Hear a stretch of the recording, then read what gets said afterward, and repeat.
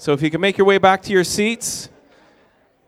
And it's a real joy this morning to welcome once again Jeremy and Ann Simpkins to Fredericton and to Christ Central Church. And Jeremy and Ann have been coming to be part of our church family since 2009, so almost 10 years. And so Jeremy helps lead our family of churches in Christ Central Churches, and they're based in Sheffield in England.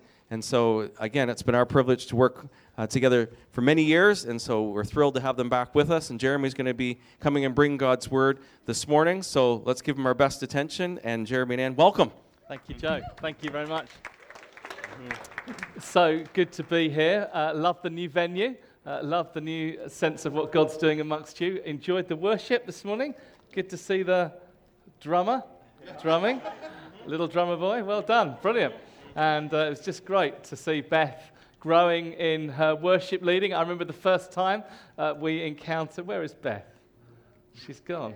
I remember the first time we encountered the Dreiser family, and it was like the Von Trapp family as they gathered round, and just to see Beth growing and to see her growing in her gift is just wonderful. So well done, Beth. I know you're not in right now, but she's getting warm. Avoiding you. She's avoiding me.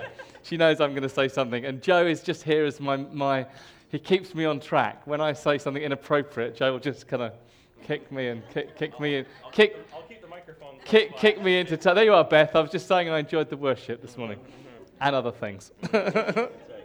I do honestly believe that God's put a word on my heart for you. It's something that stirred with me some time ago, but I just felt freshly this came to life for me. And you're going to have to forgive me because it does reference waters. And I know that I've been just waiting for those prophetic words to come. And you've been very good, actually. You've held back from the flooding of God's presence in and all these sort of things. I was expecting lots of those this morning. But it's interesting because I was sharing with Mark Mark said, what have you got on your heart to bring? And I said there's this particular scripture, kind of unusual scripture in Genesis 26 that I just feel is on my heart for you. And he says, oh, that's amazing. I prophesied out of that exact scripture at TAG a week or two ago. So if you've got a Bible, it's Genesis chapter 26. And the context is Isaac reopening the wells that had been filled in, that had originally been dug by his father Abraham. These were the family wells, as it were. There was some inheritance attached to them. They obviously lived in a desert, dry place, and wells and water were their only provision. And it was interesting going out to Ben and Jill's house yesterday and hearing about your well, and that is your only water supply. And if the electricity fails, we have problems because we can't get water out of the well. It was a little bit like that for them. Wells were their life. It was their life source. It was everything that they needed. And this was a family well. There was an inheritance involved with it from Abraham, his father. But unfortunately, it had been filled with all sorts of junk. If you actually look at the verses before, I'm going to read from verse 17, but if you look at the verses before, it talks about verse 15, the wells that his father's servants had dug in the times of his father Abraham. The Philistines had stopped them up and filled them with earth. So there's kind of stuff that's been put in these wells, junk, earth that's been put in these wells and has blocked them up. And I feel that's what's happening here, that the enemy would try and block your water supply. Now, you might think, great, we quite like our water supply blocked at the moment. But actually, the water is the water of life. It's the water of blessing. It's the water of the Holy Spirit. And the enemy has tried to block up your wells with all sorts of stuff. All sorts of junk, all sorts of baggage. It may be personal stuff. It may be like unrepented sin. It may be relational breakdown. It may be some past experience you've had. It may be sinful attitudes. It may be disunity. It may be all sorts of things that the enemy is trying to block your well. He's trying to fill it in so that you won't draw the water of salvation, so that you won't draw the water of the Holy Spirit. We'll come on to talk about the water of the Spirit a little later, because that's what God wants to flood you with, the water of his Holy Spirit. In the Bible, wells, springs, water, oasis are all to do with God's blessing and provision and life in the Spirit. Interesting enough, even this morning, my daily reading this morning was in, where was it? It was in Joshua. It was in Joshua 15, and it was about Caleb's daughter. I like Caleb's daughter. Do you remember Caleb is the one spy with Joshua who doesn't have a negative report of the land, and Caleb's daughter is just like Joshua, just like Caleb. Caleb in the previous chapter has asked not just for a nice bit of farmland, but a mountainous area. It's like, give me something challenging. He's 85 years old. Give me a mountain that I might take. And Caleb's daughter comes and says, give me also springs of water. It's like she wants something from Joshua. She wants something from God, and she's asking for these springs of water. Is that your heart this morning? Give me the water of the Holy Spirit. I want to see our corporate well and my individual well unblocked this morning so that I can draw from the well, I can drink from the well, I can be filled and flooded from and by the water of the Holy Spirit. So let's just read God's word. It's Genesis chapter 26, and I'm going to read probably from verse 17. So Isaac moved away from there, that's the wells that have been blocked up with water, and encamped in the valley of Gerar and settled there. And then Isaac reopened the wells that had been dug in the time of his father Abraham, which the Philistines had stopped up after Abraham had died. And he gave them the same names that his father had given them. Isaac's servants dug the valley and discovered a well of fresh water there. The herdsmen of Gerar quarreled with Isaac's herdsmen and said, this water is ours. So he named the well Esek. Now, that doesn't mean anything to us unless you have an actual translation for Esek. In my NIV Bible, there's a helpful little B, and it says at the bottom, Esek means dispute. We'll come back to that in a moment. Because they disputed with him.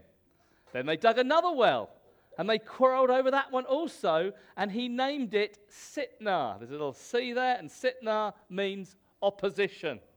He moved on from there and dug another well, and no one quarreled over it. He named it Rehoboth, saying, and Rehoboth means room or place of space, saying, now the Lord has given us room, and we will flourish in the land. And Father, I just bring your word to you.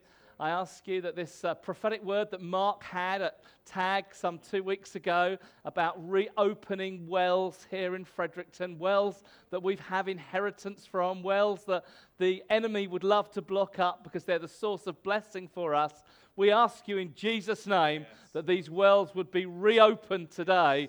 We pray for an opening of the well of room, the opening of this flourishing, bubbling, blessing of the Holy Spirit, that this church would flourish in all that she is called to do. And we ask you, Lord, that where there is dispute and opposition, we ask you that that would flee in Jesus' name. That these roots that Gemma was prophesying about, these things that would entangle us, these things that would trip us up, these things that are not the main tap root for us, not the main rootedness in Christ, these other distractions would go in the name of Jesus. Yes.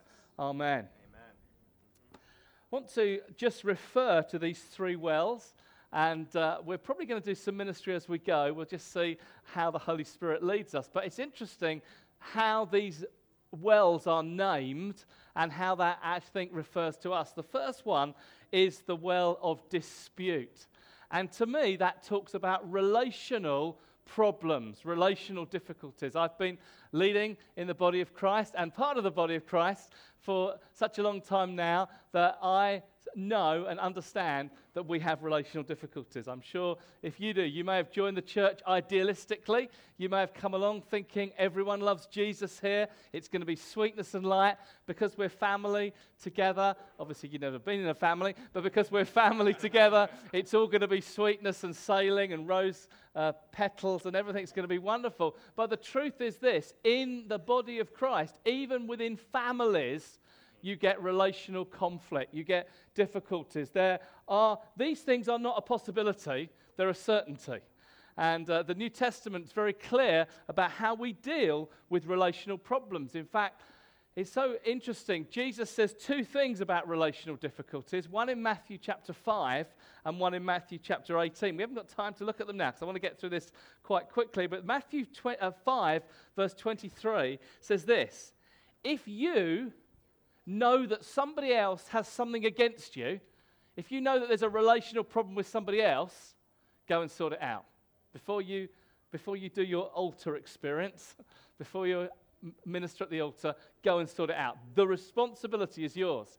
Matthew 18 says something different but similar. It says if you've got something against somebody, go and sort it out. Don't gossip about it. Don't talk to someone about it. Go and sort it out. So yours is the responsibility, whatever. Doesn't seem that fair, but it's true. You have the responsibility. Whether it's you know that somebody, I just know that Tim has a problem with me. It's Tim's problem, but I know he has a problem with me. I just know it. But I'm not going to sort it out because it's Tim's problem. No, the Bible says go and sort it out with Tim. Now, if I've got a problem with Tim, then I also need to go and sort that out. So always the responsibility is on me and on us to initiate forgiveness, repentance, restoration, being together in the family of God. And I would say as a pastor, if we implemented Matthew 5 and Matthew 18, I reckon that 99% of our job would be redundant. Mostly, if people just sorted out their relational conflict with one another, went to one another, talked to one another, got right with one another, had a great biblical attitude of forgiveness with one another, then actually so much in church life will be sorted. We should be really good at this, church. This should be like, some churches do some things well. Some churches do music well. Some churches do welcome well. Some churches do the preaching of the word well. Every church has something they do really. We should do forgiveness really, really well. It's our business. It's who we are. We have been forgiven such an amazing debt. When Jesus died on the cross, he didn't say, I am finished. He said, it's finished. The enmity, the problem, the hostility between us and God, all our sin, all our shame, all our failure, it's dealt with, it's paid for. You're totally free now. It's of grace. It's a gift. You don't have to earn it. You don't have to do anything about it. There's no more need of sacrifices. There's no more need to come with blood of bulls and goats because the Lamb has died for us. We've been hearing about that today. It's totally free, and we enter into this thing. You mean every sin? I mean, even the really bad stuff? Yes. Everything is gone. We're totally clean. We're totally free. And Jesus tells a parable which is kind of gets our attention. And he says this parable. He said there's this guy who's been forgiven of a massive debt. I mean, it's like in our context, it would be millions of pounds. It's like he was totally let off millions of pounds. He's totally free. Then he dollars. Thank you, Joe's keeping me culturally relevant. Other currencies are available, but millions of dollars. It's like totally set free. And then he goes out and finds someone who owes him just a few dollars. And he's like strangling them and going like, you owe me. And he said, actually, when the king who let him off the millions of dollars hears that attitude, he's going to have to answer for a few things. Now, actually, we do that. We have been released of everything. The sin, the shame, the guilt, the misery, all that.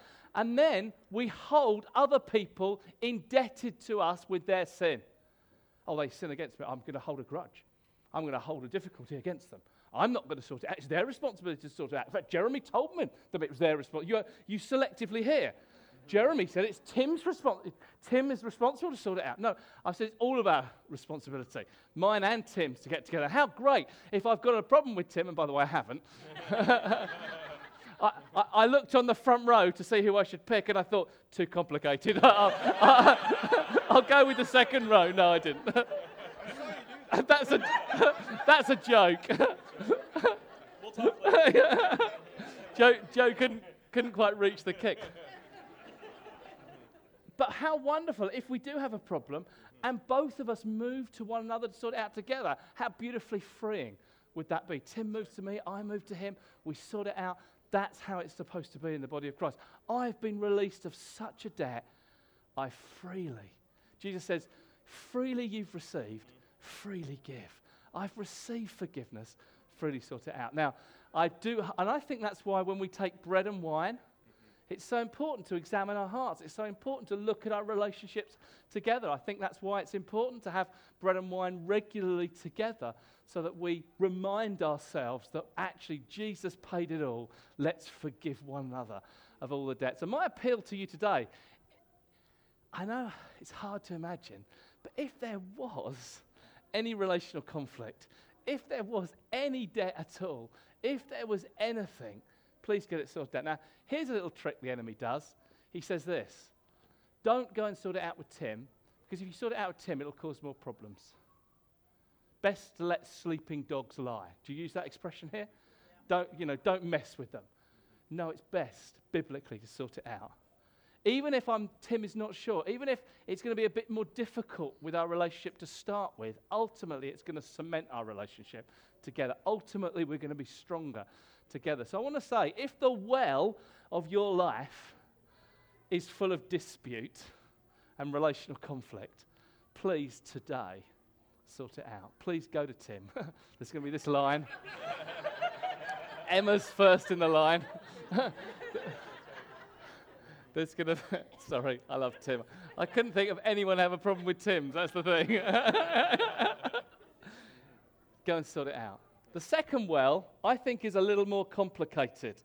And it's just interesting that it kind of ups the level for me. Now, it doesn't say it here, but it does use a word that is just more than dispute. It's just more than relational difficulty. It uses the word opposition. And I would say that this is now into a new territory, that this is spiritual warfare. Now, the Bible says this very clearly in 1 Corinthians. It says in 1 Corinthians 10 that these things written down in the Old Testament are written for our examples. They're examples for us. Paul says in 1 Corinthians 15, first the natural, then the spiritual. It's like these are naturally occurring things to give us spiritual examples, and they are examples of life for us. In fact, in context, he's actually talking about their wanderings in the desert. He's actually talking about these kind of things. He says they're written down so that we might learn from them. Well, what do we learn from this? Don't let a Philistine fill your well is kind of like a weird thing because there's not many Philistines around. And most of us, apart from Ben, don't have wells. But actually, spiritually, we understand what it means. The Philistines are the enemy. They're a natural enemy in the Old Testament. They're a type of a spiritual enemy that comes against the people of God. And they've put junk in your well, and it's like you're being opposed. And I just feel right now in this local church, as we've come in, and sometimes you come in and sense what God's doing, and we come in and sense that you're right on the edge of breakthrough. It's like, your worship times, God's really with you. Your prayer times, God's really with you. And do you know what? The enemy doesn't go, win some, you lose some. I'll back off then. No, actually, at these times, the enemy presses right in. At the times of most breakthrough, at the times when it looks like God is going to deliver his people, at the times when it looks like there's going to be mighty deliverance, mighty breakthrough, the enemy presses in even more. He doesn't play fair. So when God was just about to release his people from Egypt, actually there's the mass slaughter of babies as the enemy tries to get rid of anyone who could be the conquering prophet, who could be the one who could come through. And God miraculously provides provision for Moses in the water, in the bulrushes, as we know. In the New Testament, the enemy seems to know something's afoot. He doesn't quite know everything, but he knows a lot. And he knows the deliverer's coming. He's heard angels in the sky singing good news and glory to God and peace on earth and goodwill to all men. He's seen miraculous things happen. He's seen shepherds. He's seen incredible things going on. And actually, he decides, I will kill all the babies. Let's just get rid of everyone who's of that age, the slaughter of the innocents. The enemy always tries to snuff out. He always comes to oppose you. Now, perversely, you can be vaguely encouraged by this.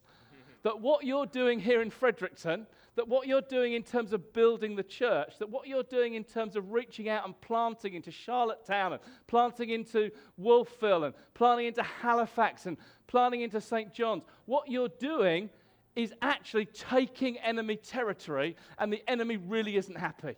You're on his radar again, and he's seen the blip of Fredericton, blip, blip, blip on the radar, and he goes, I think I'd like to take that out. I think I'd like to snuff that out. Now, let me give you some biblical understanding of spiritual warfare. When Jesus builds his church, when the kingdom comes through the church, the enemy doesn't like it. Jesus said this, I will build my church. What's the next verse?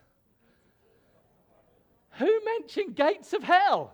I mean, really, we just want to build the church, don't we, Joe? We just want nice communities of the Spirit, friendly, happy relationships. Who could argue with that? Who could come against that? Against such things, there's no law, Paul would say. Well, actually, against such things, there is an enemy who would say, I don't want communities of the Spirit. I don't want people having strongholds broken. I don't want people having chains broken. I don't want people who are infiltrating their local community and bringing light into darkness, because I quite like the darkness, thank you very much. So the enemy opposes. When Jesus builds his church, which he's doing at the moment, and when we start to plant new churches and reach out, is what we're doing at the moment, the enemy comes in to attack. Now, we think the enemy's out there. All this horned little devil out there somewhere, some enemy, some devil, some disembodied spirit out there that's trying to attack us. Let me tell you how it happens in reality. In reality, it comes through you. In reality, it comes to that person next to you. In reality, that's what happened. Now, I picked that scripture deliberately in Matthew chapter 16 when Jesus said, on this rock, I'll build my church, and the gates of hell will not prevail. Little test for you here, see who's most knowledgeable. What was the context of that? He pauses for a glass of water while you answer. What was the context of that? Who said that? Emma. What did Peter just say? That's right. So exactly right, Emma. Top of the class. Unlike your husband. Now there's dispute. So the context is Jesus has just decided to go to another level with his disciples, and he starts, as always Jesus does, by asking a question, who do people say that I am? Oh, some say John the Baptist. Some say Elijah. Some say this. Peter says, so Jesus says then to Peter, but who do you say that I am? And Peter opens his mouth, you are the Christ, the Son of the living God. And Jesus goes, hey, well done, Pete. Brilliant, amazing. Heaven revealed that to you. You didn't get that from earth. You didn't get that from any person. Heaven revealed it to you. And you can imagine Peter's response. Because Peter is a bit like this. We know his character from the Bible. You just imagine, he goes, hey guys, do you hear that? When I open my mouth, heaven speaks. Just want you to know, perfect communication with God in heaven. Just want you to know, I hear God. Just want you to know, Jesus has just said on that statement, he's going to build a church, whatever that is. But he's going to do that. Now, then Jesus decides, if you look in the context, you read it, it's funny, it's hilarious. Were it not sad, Jesus is going to the next level with them. So he says, okay, I'm going to self-disclose a little bit more. Let me tell you what the Christ really is. Let me tell you what the suffering servant really is. Let me tell you what the Messiah really is. The Messiah, Christ, I am going to go to Jerusalem, and they're going to kill me, and I'm going to give my life. And Peter says, may it never be, Lord. Heaven's open. I'm sure that's the right thing to say. May the Messiah live forever. May he never die. And Jesus turns to him and says, what? Get behind me, Satan. You think, How can the same mouth at one point pour out beautiful revelation from heaven and then a few moments later be demonic? How can heaven and hell speak out of the same mouth? Well, it just happens like that.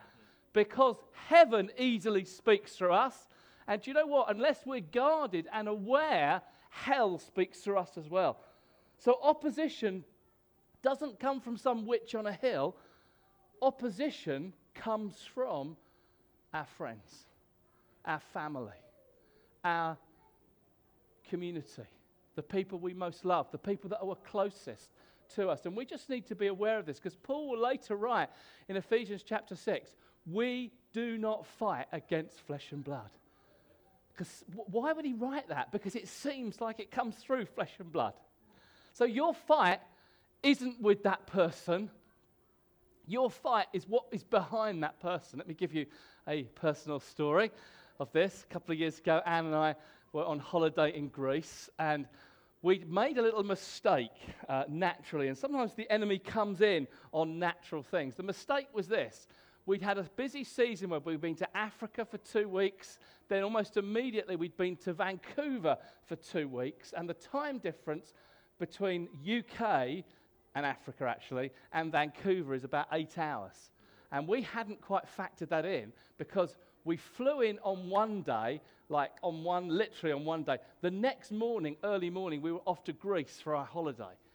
And then Greece is 2 hours the other way. So instead of 8 hours time lag, it's 10 hours time lag. But we think, oh, it's great, we're going on holiday. Well, actually, we had not factored in how tired. We'd come off the back of a month of ministry. We hadn't factored in how our flesh would feel about that. And do you know what? I know this is hard for you to believe. We got grumpy with each other. We got irritable with each other. We started to argue with each other. Now, Anne and I have a relatively fiery relationship most of the time anyway. But I would tell you this. Most of the time, 99% of the time, we sort it out straight away. We get it sorted. We're pretty good at that. Get it sorted. Bring it out. Get it sorted. Well, this went on for how many days, Anne? Probably the best part of a week. And arguments were going on. There was underlying tension. And I'm just putting it down to, we're just tired. No, there's something more going on here. Well, I'll let you into a secret. I didn't think there was something more going on here. I just thought we were tired. So we're having this argument walking down the street, and Anne stops and she says, Jeremy, there's something more going on here than just us being tired. I go, no, there isn't. knowing full well she's right, but don't want to admit it at that point. Oh, why didn't I see that? Blow, you've got the right answer. And I'm stubborn, so I didn't want to. No, we said, yes, that's right. This is an enemy attack. Because it wasn't just our tiredness, we should be through that. There was something that was seeking to bring us down after a month of very successful ministry, actually.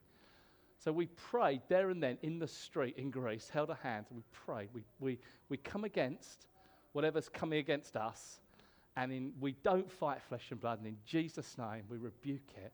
Do you know what? It changed there and then. No more arguments for the rest of the holiday, no more tensions. Something was identified and something was defeated. Now, that's just a little silly illustration, but there's thousands of those going on all the time. And we're tempted to fight flesh and blood. We're tempted to come against one another. So let me just give you 2 clues to fighting, or 2 helps to fighting. Number 1, stop fighting one another. Number 1, refuse to engage with the fight with that other person, and just stop fighting with me. It's annoying because I wanted to carry on fighting. Just stop fighting. Jesus was silent before his accusers. He just didn't answer. Sometimes we just need to stop fighting and agree it's the enemy, refusing to engage. The second thing I would say is this. We won by our unity together. We won by our prayer of agreement. We won by identifying and agreeing together. And I would say this, in times of opposition, the best weapon for us is unity. The enemy tries to divide, but united we stand. And this is what it says in Ephesians 6, verse 13. After you've done everything, stand. Ephesians 4, verse 3. Make every effort to keep the unity of the Spirit through the bond of peace. And I would say this, we're all being attacked right now. This isn't aimed at anyone here. It's not aimed at any particular relationship here. Not even aimed at Tim. Be released from that. This is all of us. I'm as infected by these things as you are. I line up with Peter. It's not bad to line up with Peter, is it? I line up with Peter. You line up with Peter. heaven comes out of our mouth on a Sunday and hell comes out of our mouth on a Monday sometimes. And actually, we just need to recognize it and call it what it is and not stand for it. Because, like Gemma's roots, if we don't deal with them, they will grow and strangle us. If we don't get this opposition out of our well, we'll never drink the clean and pure water of the Holy Spirit that's been designed for us. And I would say this. When the enemy attacks you, just do the opposite. It's just a great little easy thing to remember. So actually, if you feel you're being attacked in the whole area of your finances, it's like everything just seems to be going wrong at the moment. Everything, it's like, do you know what I encourage you to do? Give a whole load away. Just go, I'm going to operate in a different spirit to this. I'm going to just give it all away. If you're, not all away, but although you could do that if you want, but just give more. If you're struggling in your marital relationship, and even sometimes other people are looking more attractive, or actually, the answer is to pull into your marriage, to strengthen your relationship together. Do the opposite of what the enemy is trying to get you to do. If you feel that you don't trust leadership or lack of trust of somebody, it could be a husband or a wife, or it could be in a school context, or it could be in a work context, or it could be in a church context, go and express your confidence and love to that person. Do the opposite of what the enemy is trying to do. If you're tempted to be critical and judgmental, and if you're tempted to do that, go into the person and actively encourage them. I can remember a certain elder not Don, by the way, just in case you think it was Don, but a certain elder that I had trouble with and I had difficulty with, and I was kind of jealous of them, and it was difficult back in the day. And I can just remember just trying to bless them as much as I could and trying to speak well of them as much. And then they became a really good friend, funnily enough. The enemy is trying to undermine. Let's stand in unity and let's do the opposite of what the enemy is trying to do. And let's do some agreeing together. You do not fight this on your own. Every verb in Ephesians chapter 6, when it talks about the armor of God, it's all corporate, it's all together. And we tend to think it's just me and my little battle. No, we're in this together. So, halfway through this message, well, not quite halfway, why don't we respond right now? It's not over, we haven't finished yet, there's more to say. But if you identify either with the relational conflict or with the opposition, part of the battle is going to be to self-disclose now. You win the battle by standing up now, if you can stand, or if you can't stand, by raising your hand. You're going to win the battle by saying, that's me. Because it's brought it out into the light, it's brought it out into the open, and we can pray with you and pray for you, and we can stand with you, and we can put things right with you, and we can move on. So who here feels that they're in a battle right now? Lots of you. So why don't you, if you're putting your hand, loads of hands just shot up there, like, whoa. So why don't you stand right now? You just feel you're in a battle.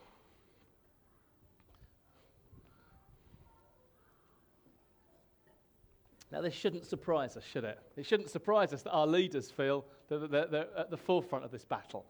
It shouldn't surprise us that many people in this room are feeling this. So why don't we just pray now? If you're next to someone, we're not going to have a long ministry time here, but if you're next to someone, why don't you just go and put your hand on them and with them. If you want to go and stand with one of these, if one of these are your particular friends, or you're in particular relationship with one of these, and you just want to stand with them while I'm praying, then we're going to do this quickly, but why don't you just start right now? So why don't we just move around and just stand with a few of these people? Just stand with them. We're not going to minister to them long. We're not going to counsel them. We're not going to ask them what it is. They know what it is. God knows what it is. Just a few go and move now. So you've got a few people with you. So you should probably either be standing or just praying, unless you're a guest here, in which case you're so welcome. And you're welcome to respond. Now, if you're maybe husbands and wives are just standing together, maybe you just put a hand on each other's shoulder, or friends standing together, just put a hand on one another's shoulder so that we're not alone in this, okay? Now, I'm just going to pray, but also there's no going back now. You've identified. We've seen you. And the battle is on. And the battle is starting to be won because you've stepped up and said, I will not have this happen to me. I am going to see victory. Now, Lord Jesus, we thank you as we heard today, you're the head of the church, you're the Lord, you're the King. We thank you that we heard today that your blood was shed for us, that you broke every bit of the enemy's power on the cross. And we now declare that his power, the enemy's power, is broken. He is no longer our Lord and our Master because we are under the lordship and mastery of Jesus Christ. Jesus is the King, and the enemy might sound like a roaring lion, but actually we have the roaring lion who comes and roars victory over us. And he would sing his songs of deliverance and freedom over us right now. And so in Jesus' name, we rebuke the enemy. We bind the enemy. We come against the enemy and we say no more. We're not going to receive his junk anymore. We're going to get this junk out of our lives. If it's relational conflict, we're going to put it right. We make a decision. If it's identifying the enemy, well, we've identified him now, and we're going to stand in unity together against an enemy, and we're going to pray now for the powerful, mighty filling of the Holy Spirit. We thank you, Lord Jesus, that you fill us with power and authority. Lord Jesus, that you come and you've broken the power of the enemy and you've given us words of eternal life. You've spoken truth to us. And Jesus, you said truth is going to set us free. And right now we declare the truth over one another, that we are no longer captive to an enemy.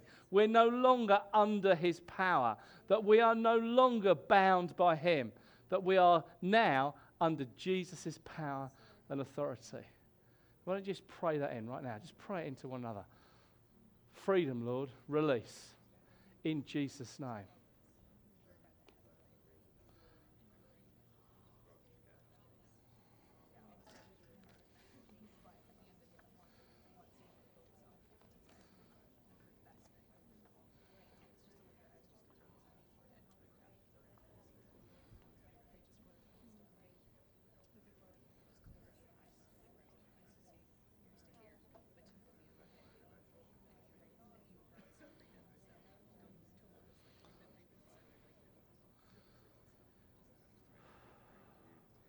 Thank you, Lord.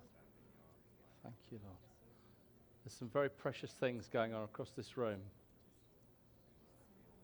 And many of these things are going to be followed up and followed through. Those of you who are in life groups, you need to look around, see members of your life group.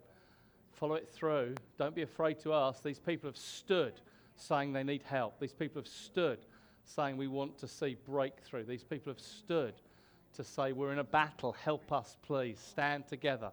We don't condemn one another because we're all in the battle. Every one of us can be infected by this, and every one of us needs to stand together. Come, Holy Spirit. Thank you, Lord.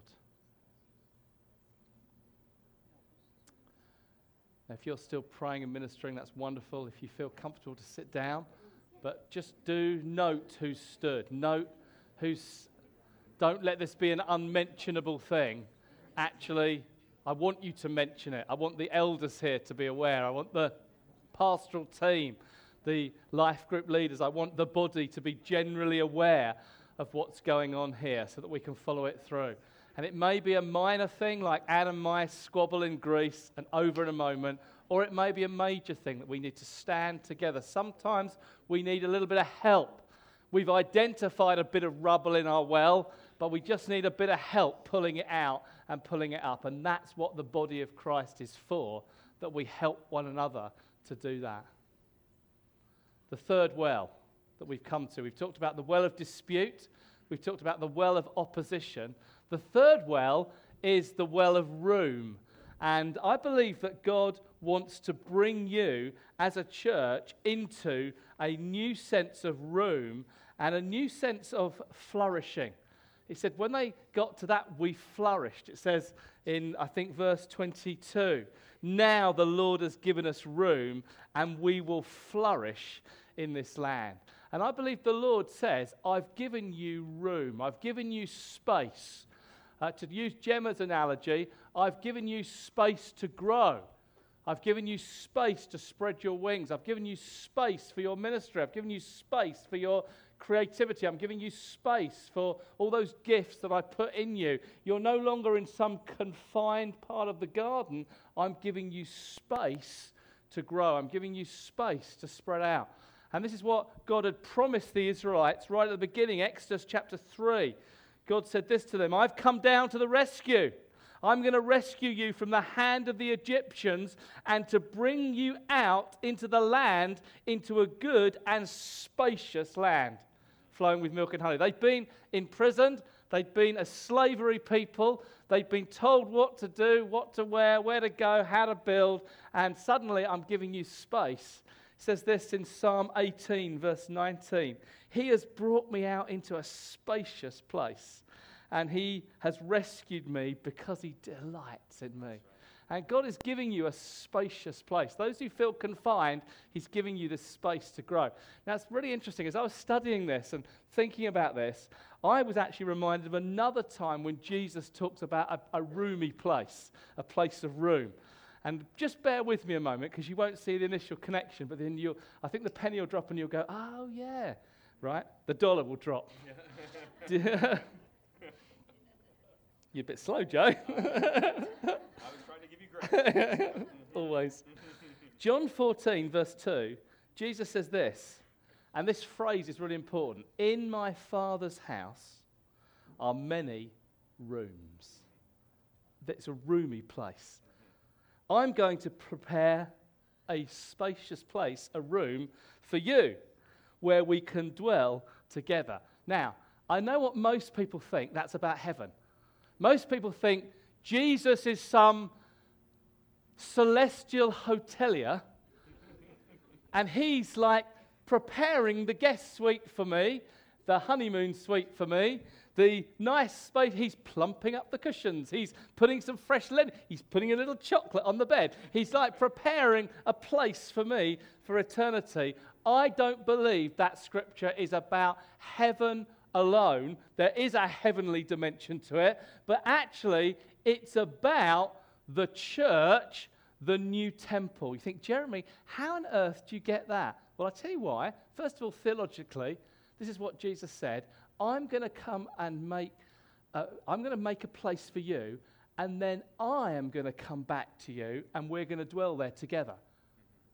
Well, of course, that's Jesus' second coming, isn't it? Well, actually, in context, it's not. When did he come back to them?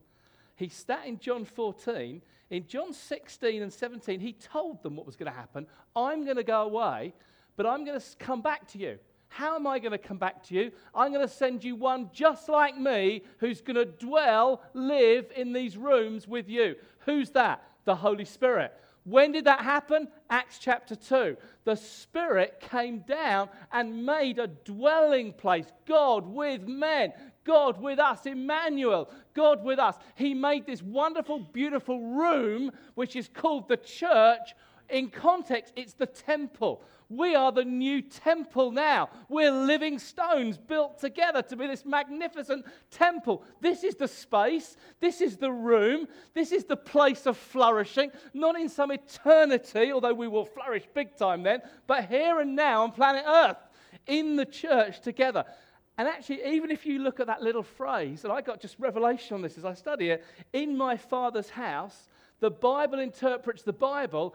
You look at the only other two uses of that word.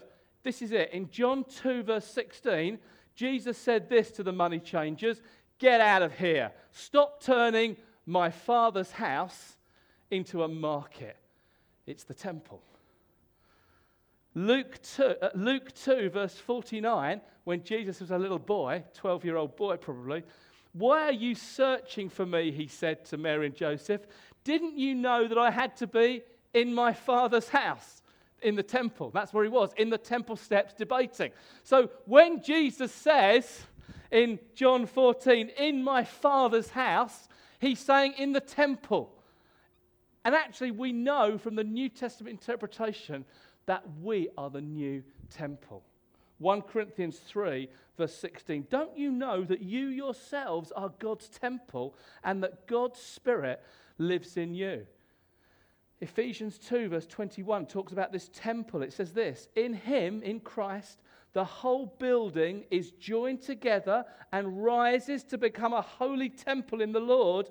And in him, in Christ, you too are being built together to become a dwelling in which God lives by his Spirit. It's about the church. Dear friends, this place of room, this place of space, this place of flourishment is in the church. Don't get isolated from the church. Find your place of dwelling in the church. Find your place of dwelling amongst the saints. Find the flourishing of your gift. Now, this is your place of rooting. To quote Gemma's thing, and Joe picked up, you're rooted in Christ.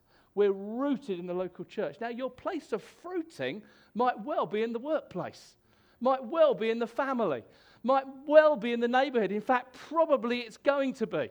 But we're rooted here in a spacious place in order that we might fruit out into the workplace, that we might fruit out into the world, that our branches might go over the wall into all of life.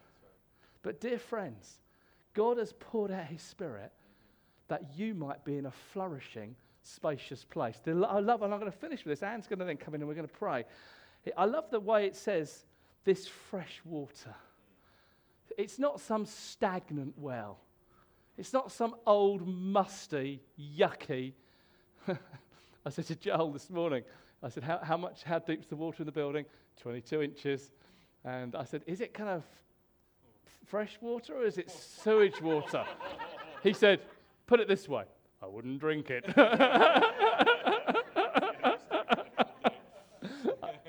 Listen, this is not like the water in your basement.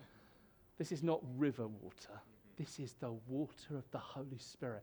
This is the well of the Holy Spirit that's going to cause you. The word there is it's freshly bubbling. It's freshly, this is the well of salvation. This is the water of the Spirit. Now, Jesus visited one of these like wells a few hundred years later. We don't know which well it was. We know that it was a well dug by Jacob. We don't know whether it was one of the family wells, because Jacob, of course, is Isaac's son. May well be one of the exact wells. We don't know exactly which well it was, but Jesus sat next to a well that had family inheritance, and he spoke to the woman at the well, and he said this to the woman at the well, whoever drinks the water that I give them will never thirst. Indeed, the water that I give will be within them a spring of living water dwelling into eternal life. Isn't that wonderful? Jesus applies this to us. And in John 7, if anyone is thirsty, let him come to me and drink. And whoever believes in me, streams of living water will flow out from him. By this he meant the Spirit. You put all that together, and we're saying this. In the church, in the place of dwelling, in the place where Jesus is building his church together, living stones together, Jesus pours out his Spirit on us so that we might flourish.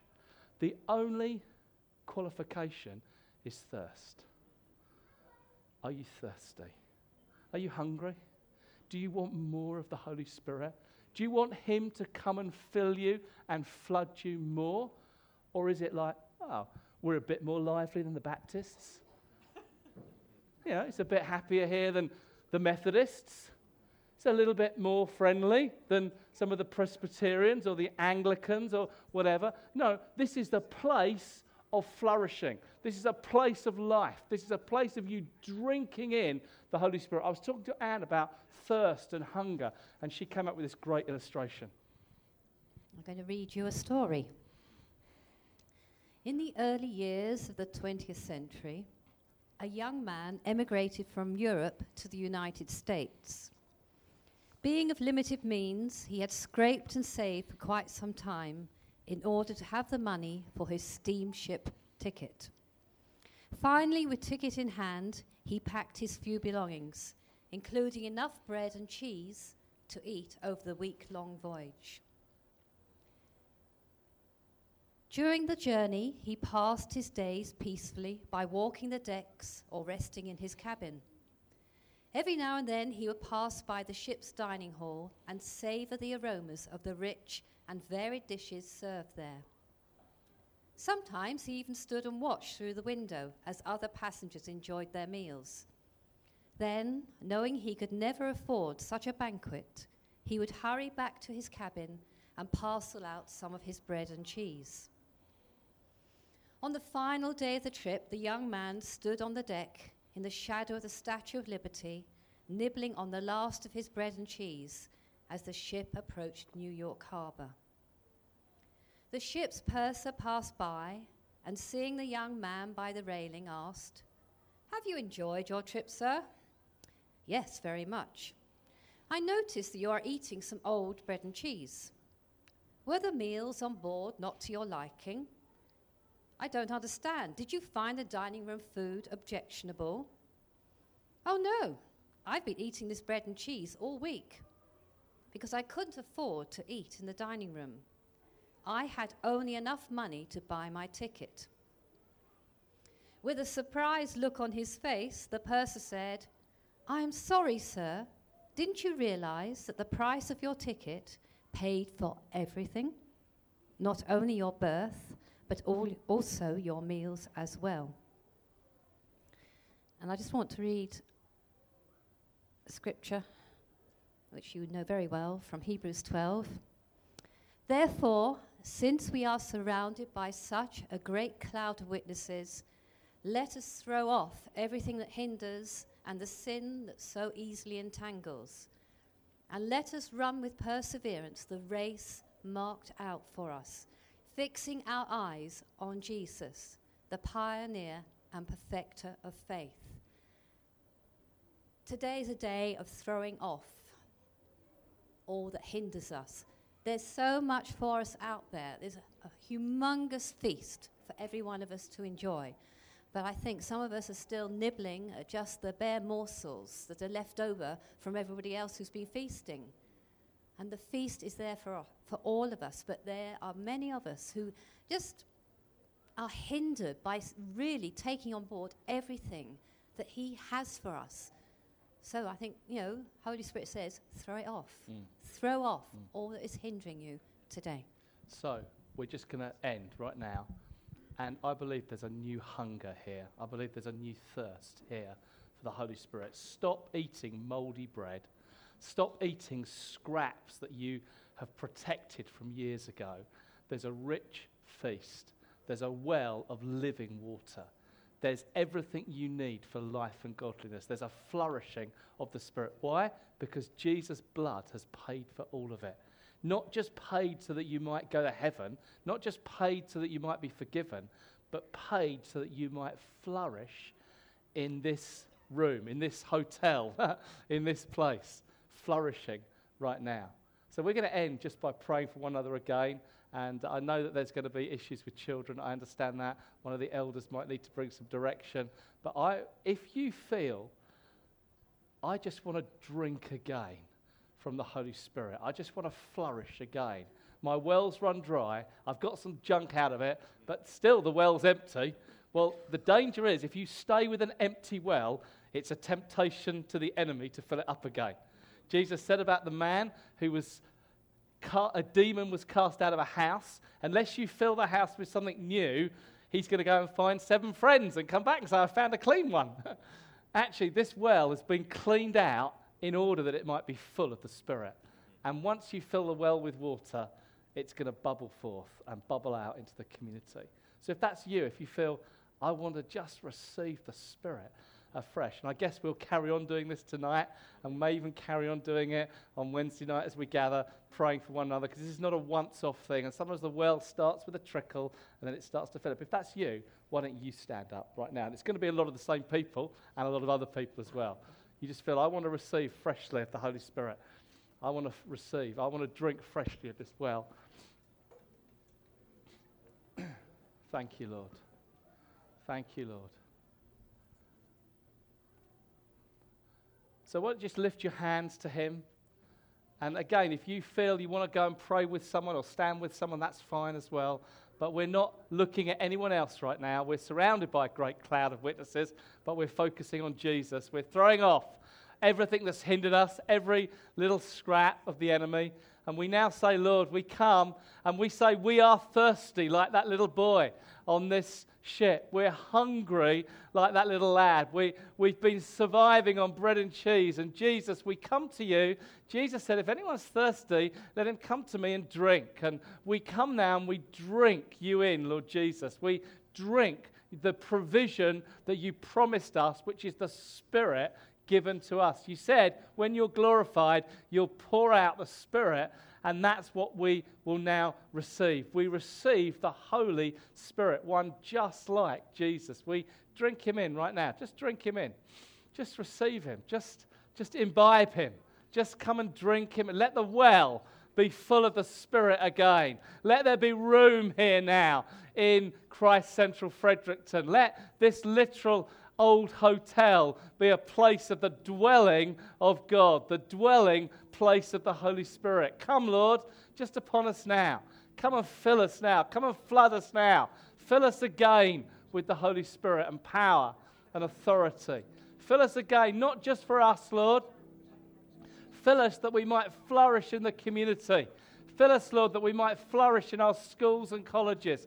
Fill us, Lord, that we might flourish in our businesses. Fill us, Lord, that we might flourish with arts and crafts and creativity and songs and artwork. And fill us that we might flourish in the legal settings and the educational settings and the health settings that you put us in, the business settings, the sectors of community that you call us to work in. It's 12 o'clock now. Where will we be 12 o'clock tomorrow? That's where we want to flourish, Lord. That's where we want to fruit. We want to now be rooted so that we can be fruiting in the world, in the workplace. Fill us, Lord. I pray for prophetic gifts of the Holy Spirit. Pray for anointings of the Spirit that come to us that our well might be full again.